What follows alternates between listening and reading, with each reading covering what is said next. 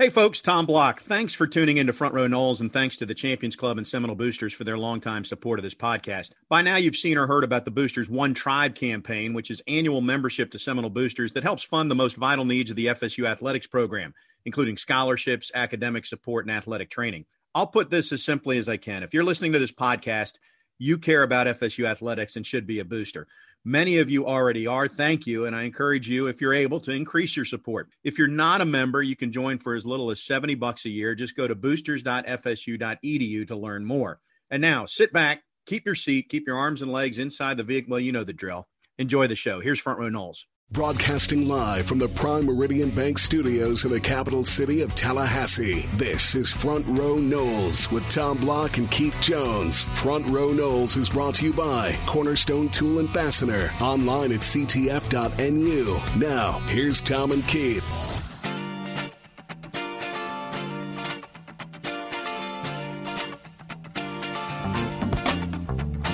Good day, everybody. Tom Block with you. I gave Keith this opening segment off. This is a best of show. He's on vacay. I'm on break as well. We'll be back next week. But what we've got here is a best of compilation of some interviews, football focused from earlier this year. So momentarily we'll hear from offensive coordinator Kenny Dillingham, then wide receiver Keyshawn Helton, defensive end who transferred in from Georgia, Jermaine Johnson.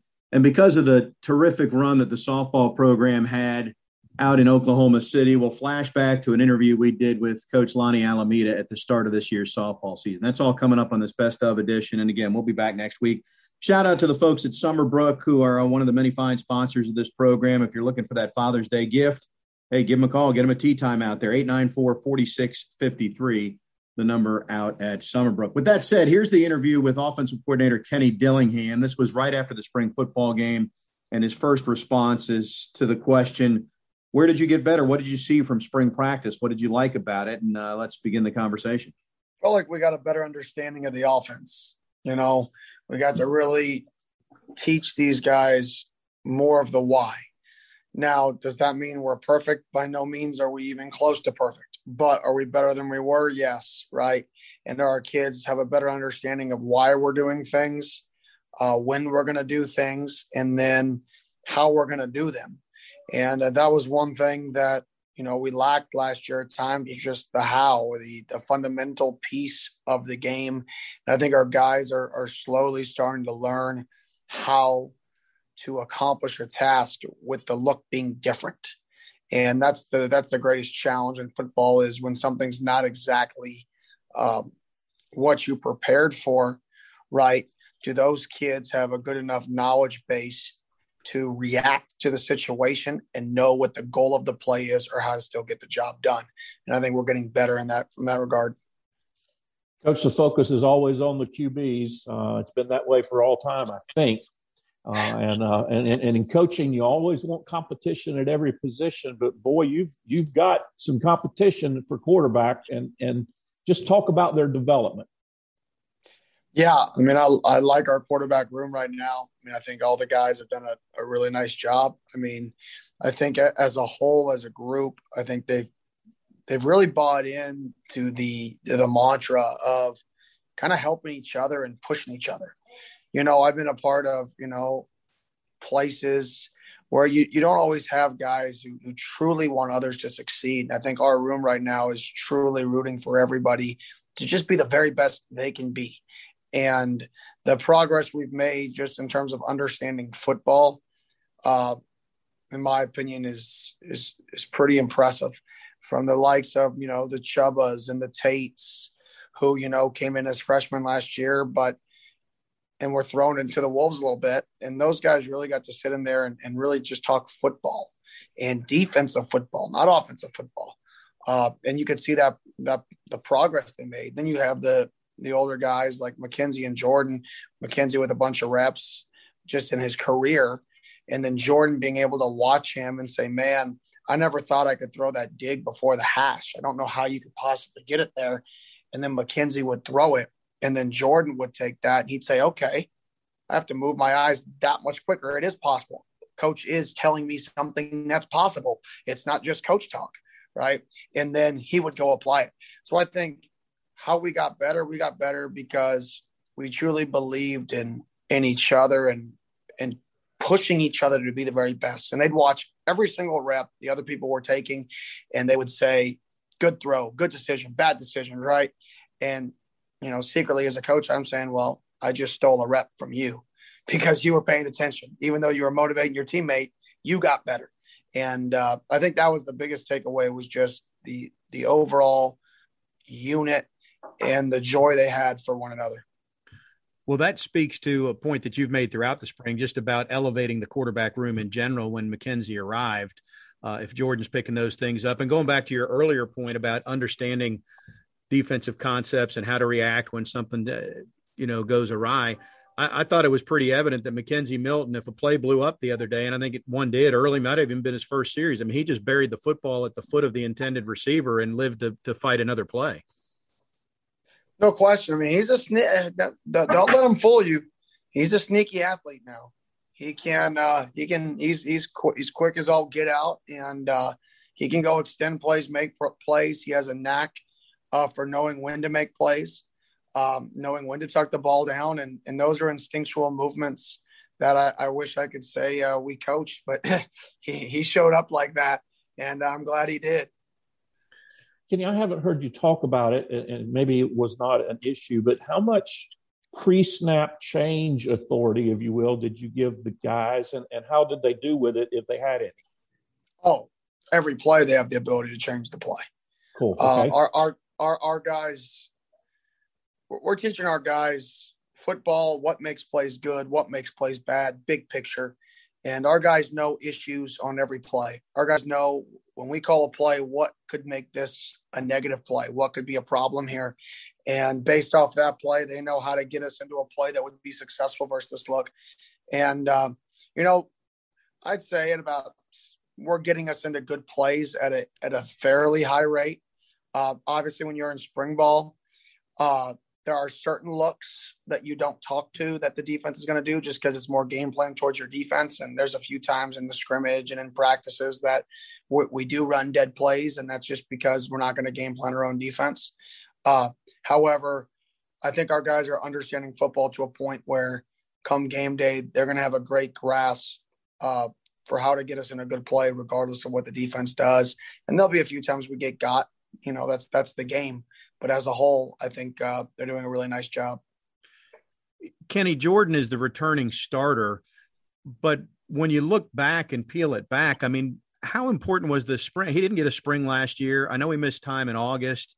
Once you get into the season, your game planning, and Lord knows with COVID last year, you never had all your parts and pieces week to week. So this is really the first time he's had a month to just work on himself getting better. And really, I know it's been the whole off season. So where did you see, how much of that improvement did you see just from him getting to focus on being a quarterback? Oh, I mean, this is year one. And you just said everything perfectly. I mean, this is year one for him. I mean, yeah, we've got to teach him the offense, right? But we haven't really got to teach him football. And that's the biggest difference in our system as opposed to other systems is we have a lot of answers and we give our quarterback a lot of flexibility. So you may know the answers. However, you don't know the question because you don't understand what the defense is doing yet. And I feel like there were times last year where we were playing the game where we knew the answer, but we couldn't figure out what the question was because we didn't know what the defense was doing. And just getting behind there and getting reps and being able to talk football for, a month or, 15 or really like 25 days and just teach, okay, this is the question to the test. This is the question. This is the defensive look you're getting, right? What is your answer? We're getting to the point where we understand the question and the system is what takes care of the answer. So I'm very pleased with his progression. He needed it. And I think it's going to be a drastic improvement in calmness and just how he approaches the game, because he's starting to understand and combine that with, the consistency in his footwork that we get to just focus on the fundamentals. Those are two critical things for him. And another thing that at least the chatter is about is obviously your offensive line. You didn't have all your parts, but just talk about their development and then what they showed on Saturday and the pluses and the minuses. Yeah, I think anytime you have spring, you have a bunch of guys hurt, you got to kind of separate it and I think our group one guys, that those first the first group out there did a really nice job. And I think they progressed really well. I like the fact that we have versatility. You have a guy like Darius who can move from tackle to guard, Bavion who can move from guard to center. Devontae, when he comes back, he'll be able to play tackle and guard. Lloyd, who can come in and help us at tackle. So you got so much versatility there. And I could go on and list our entire O-line, but those are just the guys who can play multiple positions, that it truly allows ourselves, Coach Atkins, to kind of play around and find the best five. Because the reality is people get dinged up throughout a season. And having the flexibility allows you to say, okay, we got a bum ankle at guard. Well, we can move our sixth player as a tackle. So we're going to move our tackle in to guard. That way we can play our next best guy. So the flexibility that the versatility in those guys gives us allows us to be flexible. It allows us to get the best five on the field every snap. And you could see the weight gain and the strength from the offseason. And then once again, the understanding of the system. We're not teaching what inside zone is in our zone steps. We're teaching how to ID a linebacker who's aligned in the backside B gap instead of the front side A gap, and how that affects my first and second step. So it's, I say in the quarterback room all the time, when I joke around, it's like last year we were taking like intro to football, right? This year we're taking football 101 and progressing it to 202. And the longer you're in the same system, hopefully we'll get to a master's degree in about 4 to 5 years from now. Yeah, you need to get to the 4,000 level courses, right? Correct. I know the portal holds the answer, I guess, but do you anticipate are you trying to bring in one more offensive lineman? I think everybody in America, including us, is looking to add an offensive lineman. That is the one position that you can never have enough good offensive linemen. So yes, but like I said, I think everybody in the country is in the same boat there. Yeah. Kenny, you may not agree with me. That's okay. If you had not had the Saturday and Sunday practice, if you ended after 13, I think you'd walk away and say, our young receivers have got some talent, but they can't catch the ball. Well, that wasn't the case on Saturday. Yeah, they did they showed up. I talk about all the time, I don't believe in necessarily guys who are just game day players. Like, you got to practice. Like, you'll never see game day if you don't practice. So nobody will ever know. It'll be the best kept secret in the world if you're just a game day player, right? But there is something to guys who rise to the occasion, and there's something to guys that make plays in the biggest moments. And for them, that was the biggest moment they've had, spring game in front of fans, in front of 15,000 fans, and they rose to the occasion. And I was just super happy to see those guys and the joy they had after that scrimmage, knowing that when their number was called, they made a play for a true freshman who should be getting ready for a senior prom. For both those guys, sacrificing that to just love the game and want to make an impact in year one. I was fired up for them. The fact we haven't asked you about running backs, that must be testament to the fact that we don't see many questions there. I don't know if you feel that way, but in looking at it, and you've used the word versatile a lot, seems like you've got a versatile, solid group there. A lot of guys with different skill sets, but all talented in their own way. 100%. I think that group is probably the most stable and consistent that we have right now. Led by Corbin, and just the demeanor and consistency he brings every day. He's kind of the heartbeat of that room, and he beats to a high standard. And I think that high standard is helping that entire room elevate their level, because when the leader of your room sets that standard and is consistent like that, and then all those guys, like you said, being versatile and just kind of being a little bit different. We don't have the same guy twice back there, which usually doesn't happen. Usually you have to say, okay, we have this guy, and if he were to go down, this guy is basically the same player. We don't really have that. We've got a whole bunch of different guys that have different skill sets, which allow us to be versatile. And it'll be a fun challenge for us as a coaching staff to utilize all those different talents and their strengths. All right, Coach, fess up. You got to be transparent with us now. How excited are you going to be when you can put down that stupid game thing console and actually get on a plane or in a car and go see somebody and talk to them about what's great about playing at Florida State? I am very excited because the one thing with it is I play games with prospects because that's how a lot of those guys communicate. You know, I'll never be there playing a game versus a random person. I'm 30 years old. I don't play video games, but that is an opportunity for me to build a relationship in their setting, in a setting where they're comfortable. And if that's what's needed for me to be able to have a real conversation for 45 minutes with a guy, then I think it's necessary. But at the same token with that, being able to get these guys in person, the one thing about me in the recruiting process is I'm going to be the same person, whether I recruit you, whether I coach you, it doesn't matter. My personality isn't changing.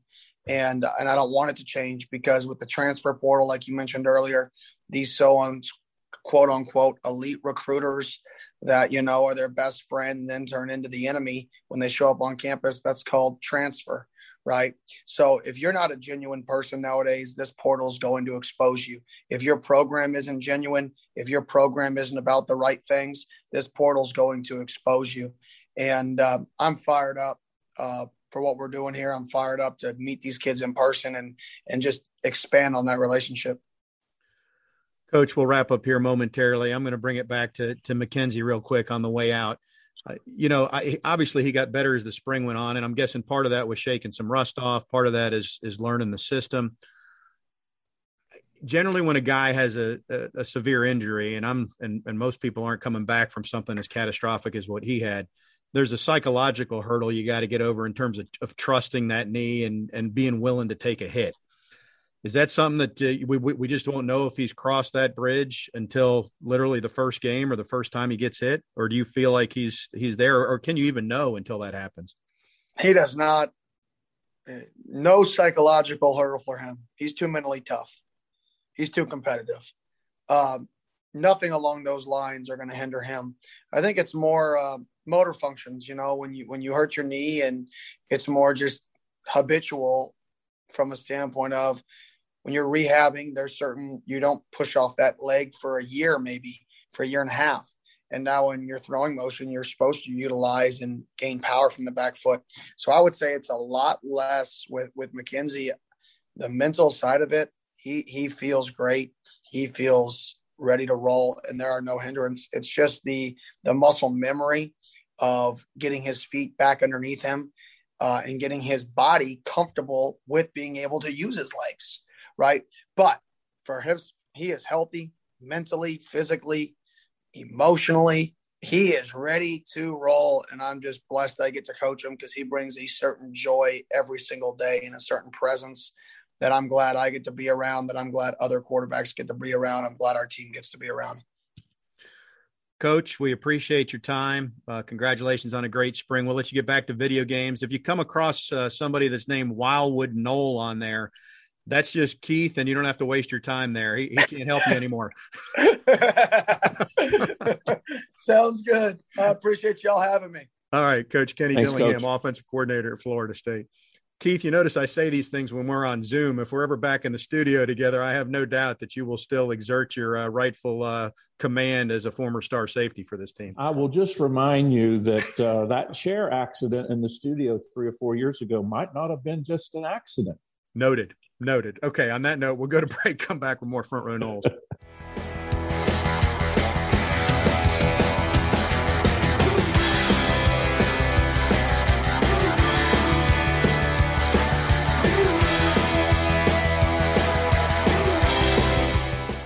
Front Row Noles on 97.9 ESPN Radio is presented by Hobson Chevrolet of Cairo, Georgia. Get your best deal the Hobson way. Now, back to Tom and Keith.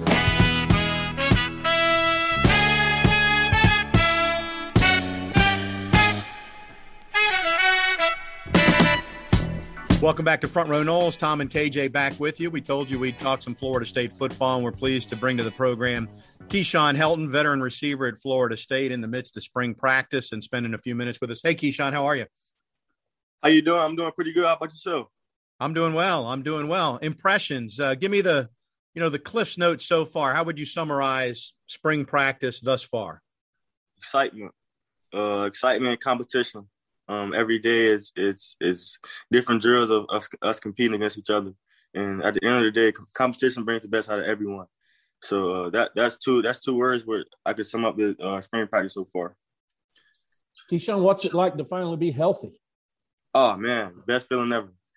Finally feel like myself pre-injury, and just going out and just putting my best foot forward. I feel great. My knee feels great. Doesn't bother me anymore. So excited about that.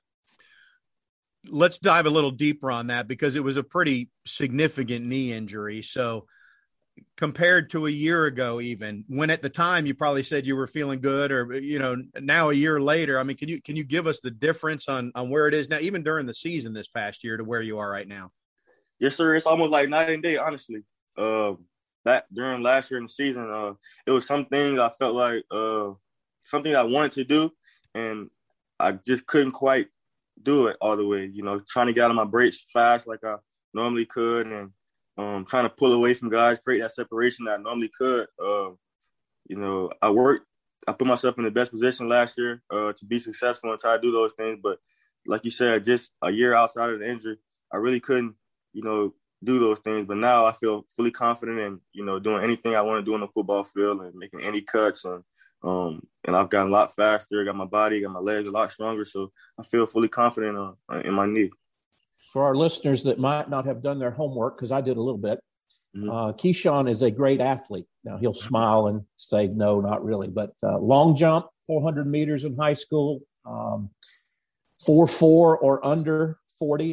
When I ran the 40 back in the late 70s, Keyshawn, they gave me a lantern and a lunch and said, be back for breakfast. How has that speed? You mentioned the speed. Are you back where you could say you're as quick and as explosive now as you were 2 years ago? Most definitely, and if not more explosive. Excellent.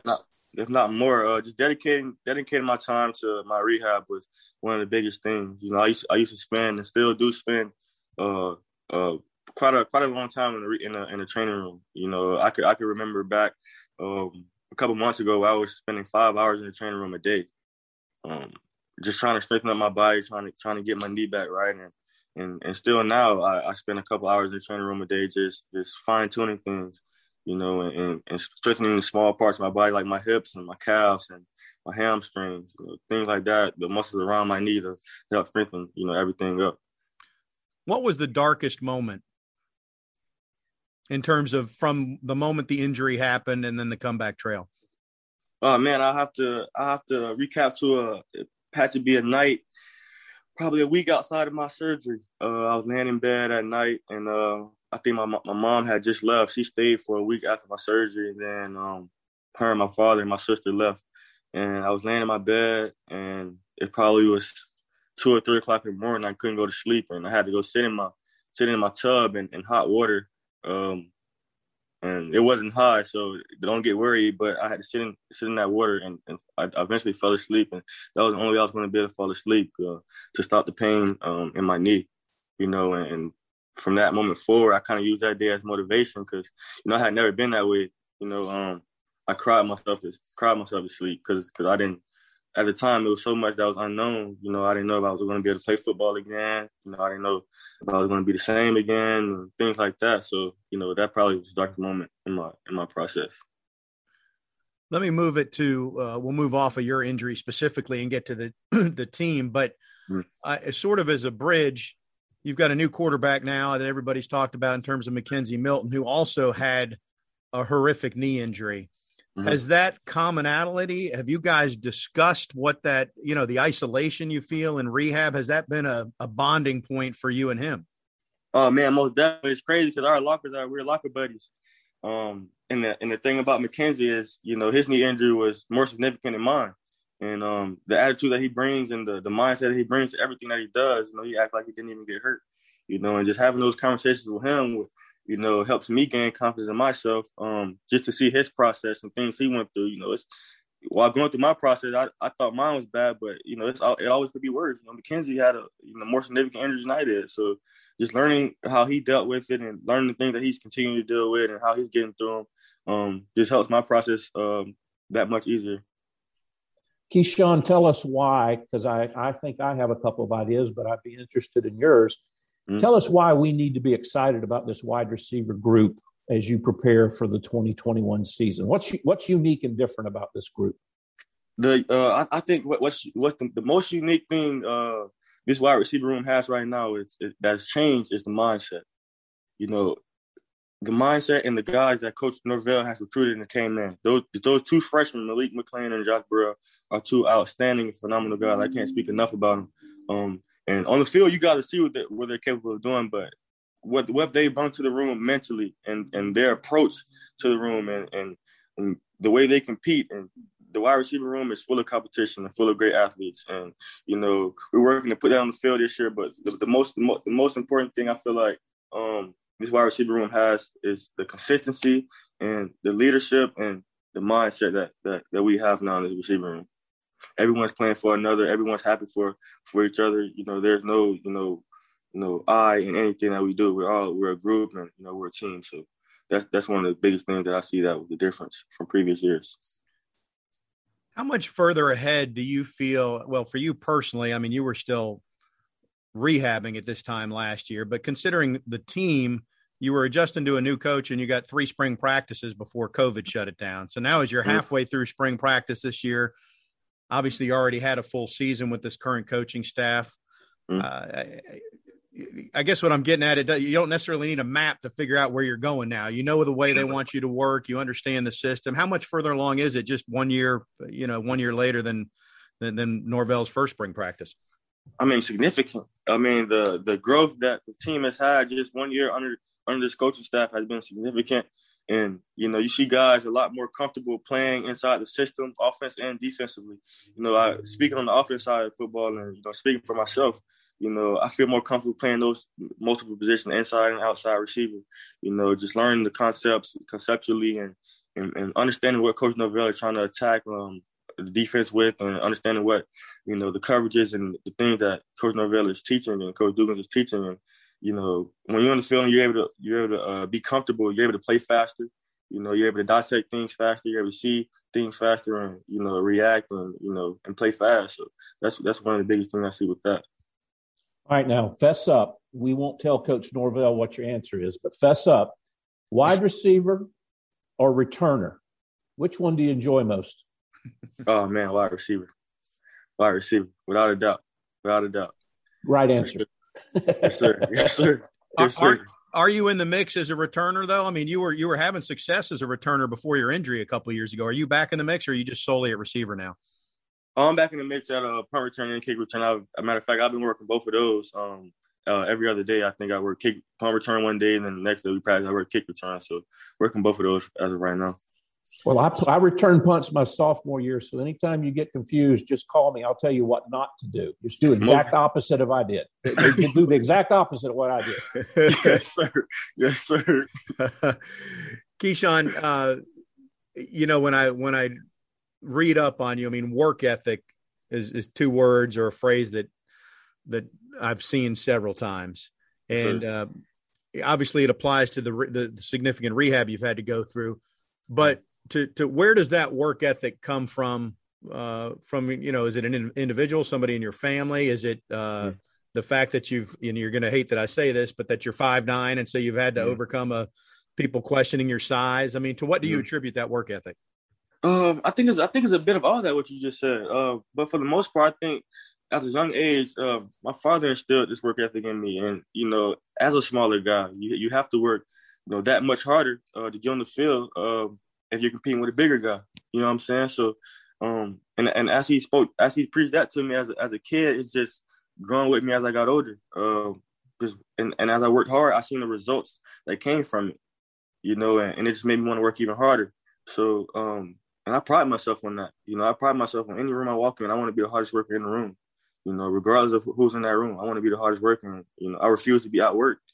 You know, and that's how I'm gonna win. At the end of the day, I'm outwork you. You know, that's what I pride myself in, and that's what I do. You know, I'll stay hours after the workout to if I have to outwork my competition. I mean, it doesn't matter. You know, so that's just something that's in me. You know, it's something that's from the age of 4 years old I've had all the way up until now. I'm 20 years old, so you know, I'm blessed. My father, you know, kind of.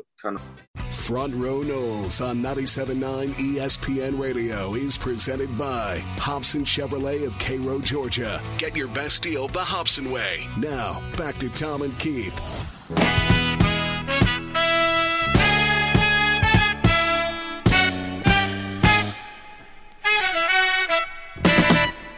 Welcome back to Front Row Knowles. Tom and KJ back with you. I promised we'd continue our conversation about Florida State University football. It is the week of the spring game, and we're happy to open up the Earl Bacon Agency hotline, the Earl Bacon Agency, ensuring your future together, to talk to one of the gentlemen who's had a really good spring out there for Florida State and a newcomer to FSU, but we're pleased to welcome Jermaine Johnson to the program. Jermaine, how are you, sir? I'm well. Thank you guys for having me. You bet, and thank you for a few minutes of your time. I know you've been here for a couple of months now, and you're a veteran to college football. But that said, a couple of months is not a long time necessarily to get integrated, to meet your teammates, to get to know your coaches, especially when we're in a COVID environment. So before we talk on the field, just how has the transition gone in terms of arriving and feeling comfortable in Tallahassee and at Florida State? Man, it's gone great. It's gone lights out. I mean, I couldn't be happier. I love everything that's going on. School is going great. Everything on the field's going great. Off the field's great. The coaches are just who I thought they were. My teammates, I'm growing to love them more every day. It's becoming a brotherhood. So, I mean, I love everything about it. I'm excited to keep it going too. All right, Jermaine, let's talk about the important stuff. How many times have you gotten lost and gone the wrong way on a one-way street in Tallahassee so far?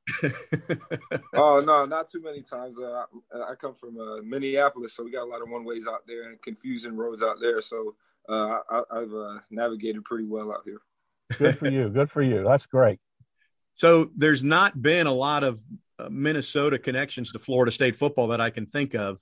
So I want to get to your story, but one of them won a Heisman Trophy, and that's Chris Weinke. And the other one that I can think of is Joe Mauer, who had signed to play baseball here, I guess, or no, football here, but then became a pretty good Major League Baseball player. So how does one get from Eden Prairie, Minnesota to FSU? I know you were at junior college and then at Georgia. So really the question is, when you decided you were going to move on from Athens and the University of Georgia, what was the attraction to Florida State? I mean, the historic greatness of this program drew me here, all the greats it produces, and not to mention the opportunity to be a part of the revival here. And that being said, the coaching staff was amazing, and they just were talking about how special of a fit it could be, for both parties, and that just caught my attention. And I came in with my head down and my hard hat on and just went to work. Just trying to earn respect of both my teammates and coaches. Jermaine, how different from a schematic standpoint is what you're being asked to do now from what you've done in the past? I.e., is it a significant change? Are you very comfortable with it? How's that going? I'm extremely comfortable with it. This is more similar to what I did in junior college, what I excelled at. So I'm excited to be back in that kind of role, especially with this body type I have now. So it's pretty scary, but it's fun. Like I said, I'm just more comfortable in this role. I did a variety of things in the Georgia defense, and that was fun as well. But it's fun to just get my hand back in the dirt and play more of a traditional 4-3 defensive end. You mentioned the Florida State history and legacy. There's quite a legacy of defensive ends here. How privy are you, or were you before you arrived, just when you look back at guys like Renard Wilson and Peter Boulware and more, most recently maybe Brian Burns from a couple of years ago, but there's a long list of guys that I slighted by not naming them there, but you see their names, I'm sure, in the locker room and around the athletic center. Yeah, of course. As I was being recruited here by the coaches, Coach Odell and Coach JP, they went on and showed me the list of guys they coached and helped produce and seeing how many guys came through this program. And not to mention, I did connect with Brian Burns a little bit, and we talked a little, and he was he was here recently and stuff like that. But I mean, yeah, it's like I said, historical great, but historically they've produced really great pass rushers, and I'm just glad I can, God willing, keep that tradition going. Jermaine, you played a lot at your time at Georgia. You've gone up against offensive lines in the SEC. we always like to ask our newcomers, what's it like going against the kids you're going against on the offensive line? Who stood out to you? What's impressed you about the offensive group that you're going up against every day? I mean, that whole group, they're getting better and better every practice, every rep, they're getting better. And, at the end of every practice, pretty much in scrimmage, I'll have one or two of them come up to me and just say, how great it is to just be working and competing the way we do with each other, because it makes them so much better, as it does me. So, I mean, they're all just getting better, and they're getting good, and they're working, and they're open to learning new things. And I even I'll try to teach them what I know, from a defensive end pass rushing standpoint. Sometimes that helps them. So it's just good to be out there competing the way we do, because both parties benefit from it, and in turn the whole team benefits. Coach Norvell has commented that he's been pleased with the way you've shown leadership skills. And I'm curious for you. I mean, on the one hand, a guy that's a fourth or fifth year guy, just by the nature of being one of the older guys, could be looked at as a leader, but that's tougher when you're a transfer and you come in, and you didn't come in with these guys as freshmen. Do you see yourself as a leader? And if so, how difficult is it to lead when you're still literally, in some cases, probably learning the names of guys that are on the other side of the field? Yeah, I understand that. No, like I said, I just came in, keep my head down and working. I mean, to me, that's the main way you earn leadership, and you go in a role like that. A lot of guys just think you just obtain that role as given to you, just because of your status or whatever. But I mean, I strongly believe you got to work hard and earn the respect of your teammates and coaches. And by doing that, you just naturally fall into a leadership position like that. And that's just what I try to do. I just try to come in and work and earn the respect of my teammates and my program. So, I mean, whatever happens after that. But regardless, I come to work the same every day, regardless of what we do out there. So I'm just glad I'm in a position that I am, and I hope to just rub off on some of those younger guys and even older guys. And hopefully it makes the team better. Jermaine, academically, what are you studying? Life after football, what does that hold for you, do you think? Right now, urban and financial planning. And I'm just hoping to do a little bit of, God willing, I hope to make it to the NFL and I do well out there. Sure. I really want to learn about money and what to do with it and how to handle it. So, once I do get some money in my hands, I'm mature and being an adult with it, and know how to make my money work for me mainly. So just want to learn about money and real estate, because I mean, that's one of the best investments you can do is land, because I'm going in. Well, once you learn, come back and teach us so we can make some better decisions as we grow older. Let me move it back on the field, Jermaine. You talk about, earning your respect from your teammates. Who's earned your respect from, and really what I'm asking is who stood out to you, whether it's along the defensive line, on the defense, really anybody on the team, as you're out there grinding every day, when you look up and you think, man, whoever it is, they're having a great camp too. Man, it's really everybody on my side of the ball.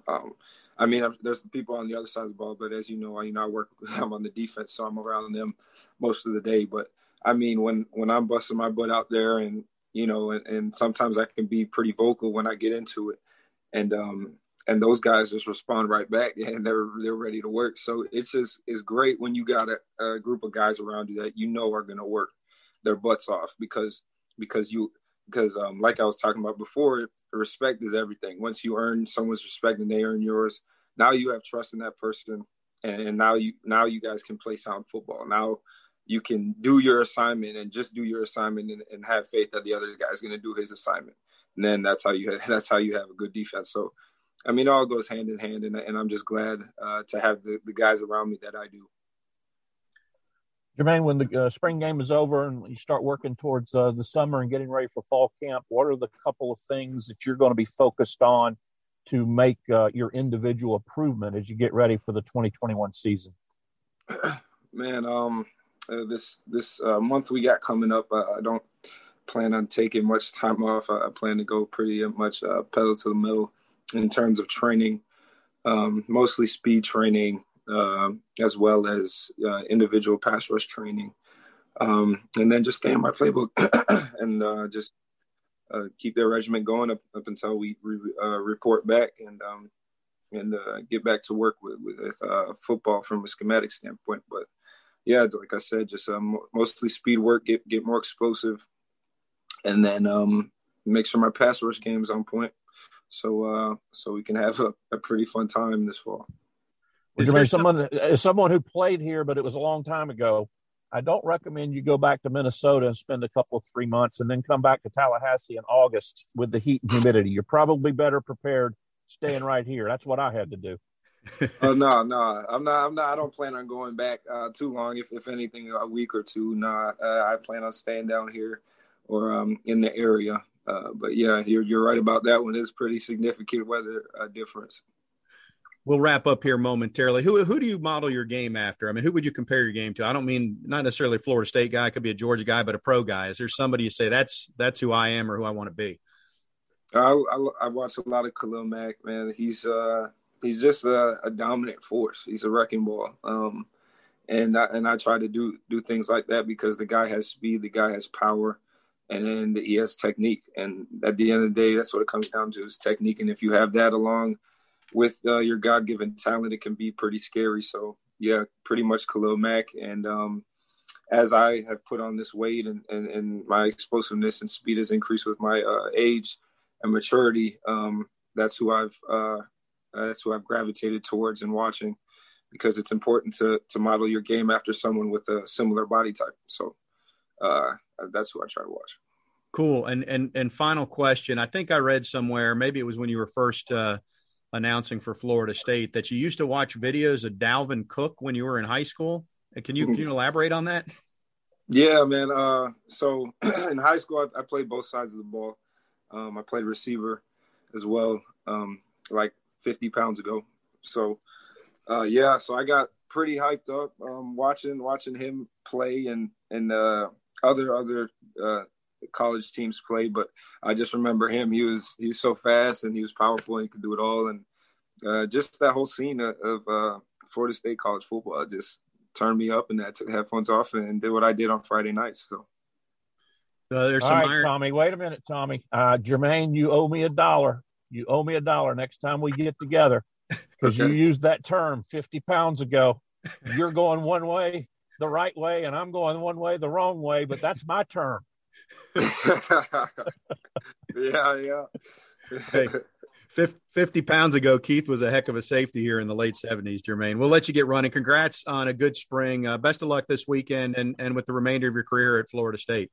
Appreciate you. Thank you, guys. Yeah, thank you guys for having me. Y'all take care.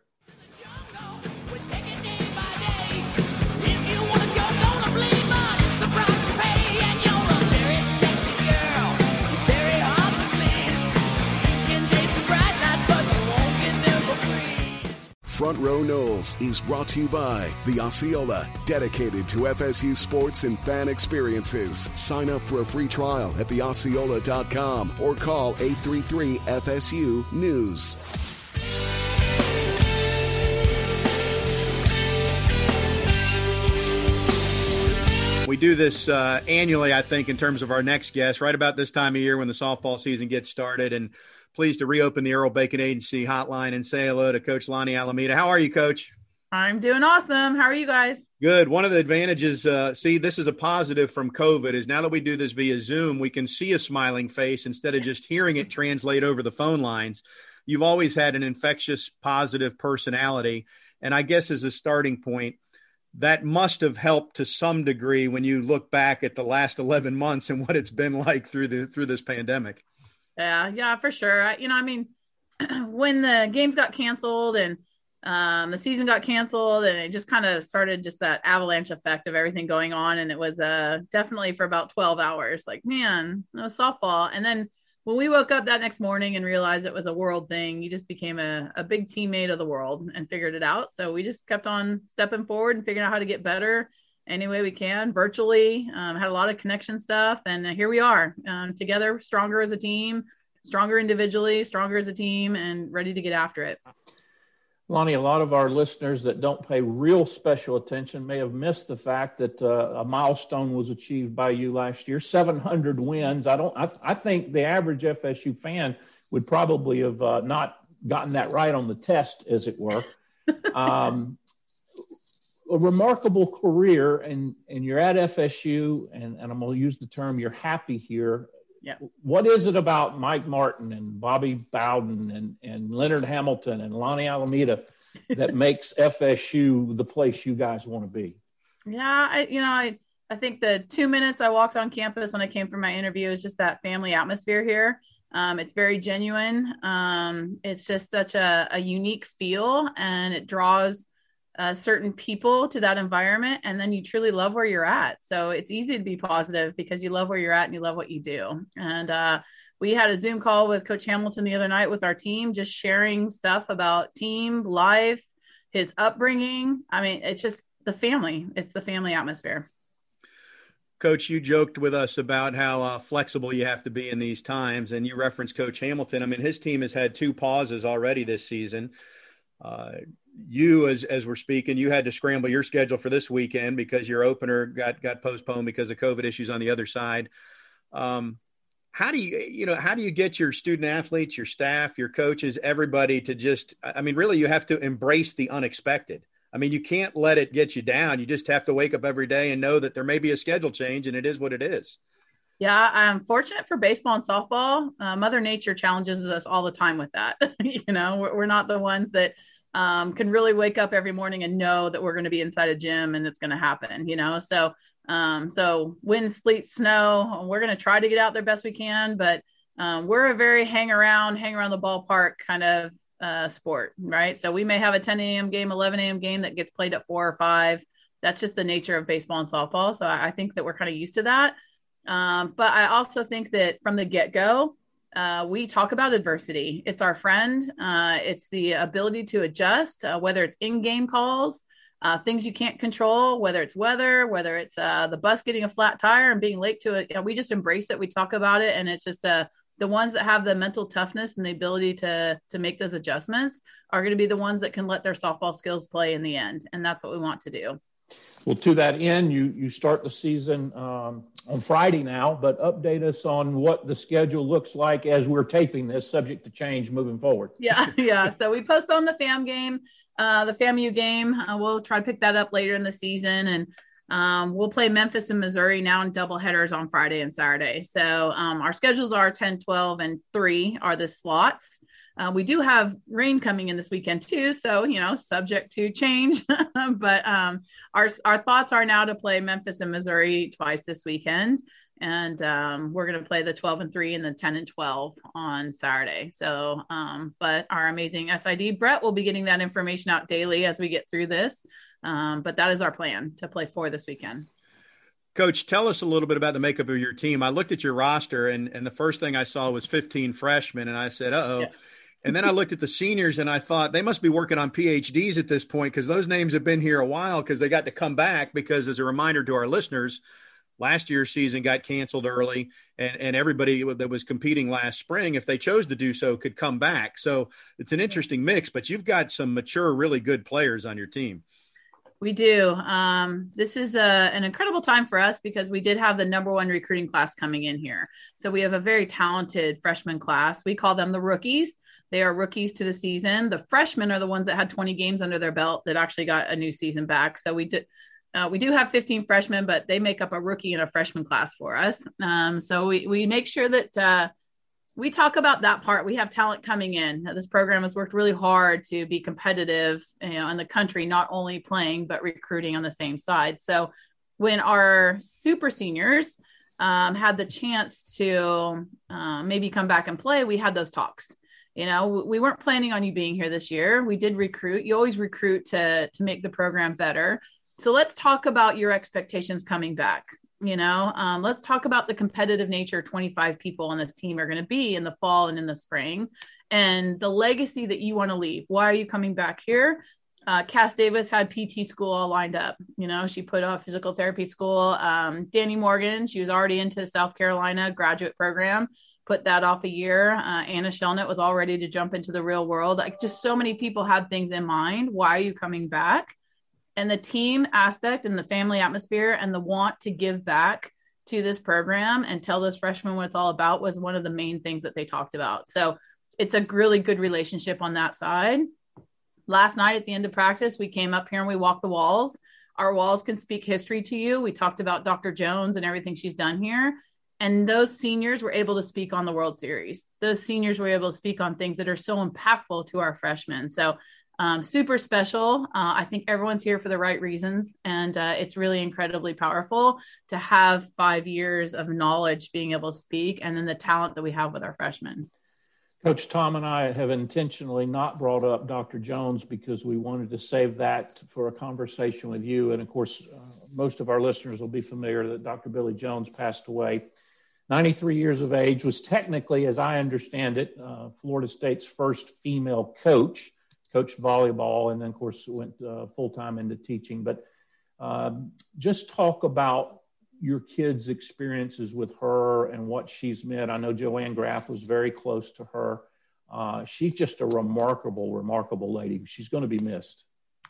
Dearly. I don't even know where to begin to speak on her impact to us. So you look at the financial side, the giving, her and Jan has given so much money financially. The leadership side, pulled me aside. We've had dinners, we've had lunches, shared with me how to build, how to grow from every aspect of the game on and off the field. The intentional connection side, she would play table tennis with our kids. She would have them over. She would talk the stories of, how she's grown as a person, and then know everything about them. I took 2 freshmen over here, a couple months ago, and we sat down and we had a chat with her. And right away, Hallie Wakes, you're from Arkansas. Like, she knew right away where Hallie was from. And, we had a talk. It was a connection. So when you're 90 plus years old and you can connect with a 19-year-old and then have that 45-minute really cool conversation, just super special woman, and really going to miss her. But there won't be a day that goes by that we don't walk those halls and keep talking about her and the impact that she's made here, because those kids are going to go on and do the things that she's done. They're going to be trailblazers. They're going to get after it. And people that lave the path for you, you honor that, but then you live that too. And I think that's one thing she's really given us. And I can guarantee you in those table tennis matches, she was not losing. No, it's funny. I tell you, our players went out there and they went out there without me half the time. They would call Dr. Jones and they would go out and get a table tennis match. And I know Coach Graff does that too, but Callie Harrod was like, I was trying to be easy on her, and she started whipping it in there, and she's like, don't be easy on me, beat me, and they would never beat her. It was hilarious. It was awesome. Lonnie, as you got to know her, could she appreciate the fruits of her labor? I mean, we're talking about fighting for equity right after Title IX in the early 70s to where we are now, which is not to say that things are as equitable as maybe they should be, but could she at least appreciate the sweat equity that she had in that? Yeah, definitely. And, I think I've learned that through Coach Graff too.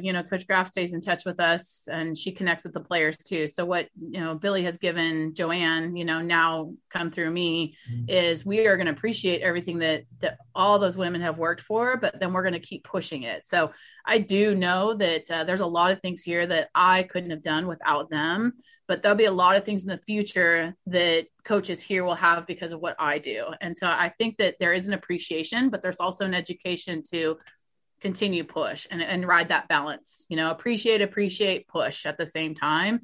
And I just really love that lesson that they both have taught me. Let's bring it back on the field a little bit. I was looking at some numbers, and so Sydney Sherrill is one of your veterans, not a senior, but I remember watching her swing the stick as a freshman and thinking, man. And so now I look at her numbers, and she's still got 2 years left, I guess. I mean, and the record book's not going to be that impacted by last year because you didn't play a full season. But the point is, she's got the second highest career batting average behind old Jessie Warren. And from a home run and runs batted in standpoint, she projects, if she's on the same pace, to finish second only to Jessie. And that would discount the fact that she's probably going to be better this year and next than she was her first 2 years. So it's a long-winded way of saying, tell us what you have in Sydney Sherrill. Yeah. I can tell you right now, Tom, I'm obviously excited about her skill sets. You wouldn't be, remiss to say that, but she has grown up as a person. She's a leader now. She speaks up. She's so comfortable in that role. Every time we get to talking about our bubble that we're creating, all the things that maybe we can't do, Sid always turns it around to the things we can do. She always speaks on how much fun we can have together. She always speaks about the tightness of the group. And as a freshman coming into the program and experiencing national championships, and now as a junior with leadership skills, loving that, because sometimes that's a big harness to bear, I've got to pull this team together versus like, I just want to have fun. Let me tell you guys what fun is. Let's talk about how much fun we have. Right. So yes, extremely excited about her swinging the stick for us. But I think we as a coaching staff are more excited when your players that can produce on the field start producing in leadership categories. That's something really special. And I'm just really proud of her for that. Coach, you talked about your recruiting class, by most accounts, number one in the country. Personally, I think one of the reasons for that is your willingness to travel and your willingness to play. We talk about the West Coast squads. You probably get mad when I mention that. But my question is, within your season this year, will you still be able to do, for example, your tournament down in Tampa or somewhere where you invite in the big people? You host it, but you're hosting it away from Tallahassee, which is a huge draw for these other squads to come to Florida. Yeah. We're fortunate this year. A couple of years ago, we went out to the University of Arizona, when you speak of a West Coast team, and a very traditional storied program, and played out at University of Arizona. And then they're coming here this year. So that tournament down in Clearwater is not happening due to COVID. But we're still going to get those talents to come out here and play us. So I think that says a lot to our program, in the sense that people want to come to Tallahassee. They want to play what we've created, but also that we'll play anybody at any time. Like we want to play the best, and we want to go toe to toe with anyone at any time. So I think that Florida, we still got that good game going on, so this season, the 10% of games that got taken away from us, the tournaments that got taken away, we're still getting after a quality schedule. And I'm really excited about that. And then next year, Clearwater will kick in again, and we'll get opportunities to play at other places. But we've got a good schedule on slate for us. Coach, we'll wrap up here momentarily. I'm going to be that guy and bring it back to COVID. Sorry. But I'm wondering, from a practice standpoint, I mean, normally you want your pitchers hanging out together and learning from one another, or your catchers. But when you get into a quarantine situation or whatever, do you have to change how you go through that? I mean, now they're not rooming together. Now they're in different bullpens. I mean, all that sort of, I'm thinking pitchers and catchers, but it would apply for any position on the team. Mm-hmm. Yeah, we'll be challenged a little bit with travel on that sense. So like, we'll go up to Georgia Tech next week and play, and we have 2 buses going for the 20% capacity. And there is a shortstop in one, a shortstop in another, a catcher in one, a catcher in another, a pitcher in one. Yeah. So if one bus happens to go down, we're able to play with another bus. And part of that reason is, having an extra couple players on the roster, 25 players in the roster. We can break it up. We've got talent. We've got great pitching staff. Everyone's ready to go, open, close, relieve, whatever we need to do. They're there to do it. So we're in a really good position on that side. So let's knock on wood that we keep our bubble intact and that doesn't happen to us, but we're prepared for it. Coach, you made the Women's College World Series in 14, 16, and 18, and you didn't get a shot in 20. So we're just rolling that to this year. So this is your year. We know where we'll see you at the end of the season. Good luck, and thanks for your time and for all you've meant to Florida State fans, not just softball fans, but Florida State folks in general. Good luck this season. Thanks, Tom. Thanks, Keith. A lot of fun. The comments in the interview with head coach Lonnie Alameda back in February, before the softball team started the season. And of course, it culminated with that magical run. Just came up 1 win short out in Oklahoma City, but a tremendous coach, tremendous program. And we appreciate you guys tuning into this Best Of show. Keith and I will be back again next week. Until then, thanks for tuning in to Front Row Noles.